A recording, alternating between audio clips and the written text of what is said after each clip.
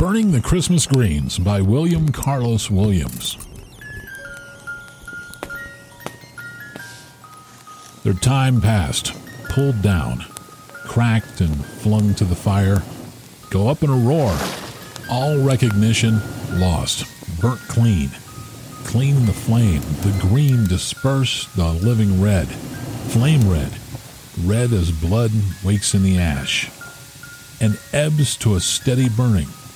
The rekindled bed became a landscape of flame. At the winter's midnight, we went to the trees, the coarse holly, the balsam, and the hemlock for the green. At the thick of the dark, the moment of the cold's deepest plunge, we brought branches cut from the green trees to fill our need, and over doorways, about paper Christmas bells covered with tinfoil and fastened by red ribbons. We stuck the green prongs in the windows hung, woven wreaths, and above pictures, the living green. On the mantel we built a green forest, and among those hemlock sprays put a herd of small white deer, as if they were walking there.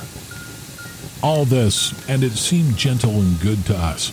Their time passed, relief, the room bare. We stuffed the dead grate, and with them, upon the half-burnt-out log's smoldering eye, opening red and closing under them. And we stood there looking down. Green is a solace, a promise of peace, a fort against the cold. Though we did not say so, a challenge above the snow's hard shell. Green, we might have said, that where small birds hide and dodge and lift their plaintive rallying cries. Blocks for them and knocks down the unseeing bullets of the storm. Green spruce boughs hauled down by the weight of snow, transformed. Violence leaped and appeared, recreant, roared to life as the flame rose and our eyes recoiled from it. In the jagged flames, green to red, instant and alive. Green, those sure abutments gone. Lost to mind and quick in the contracting tunnel of the great, appeared a world.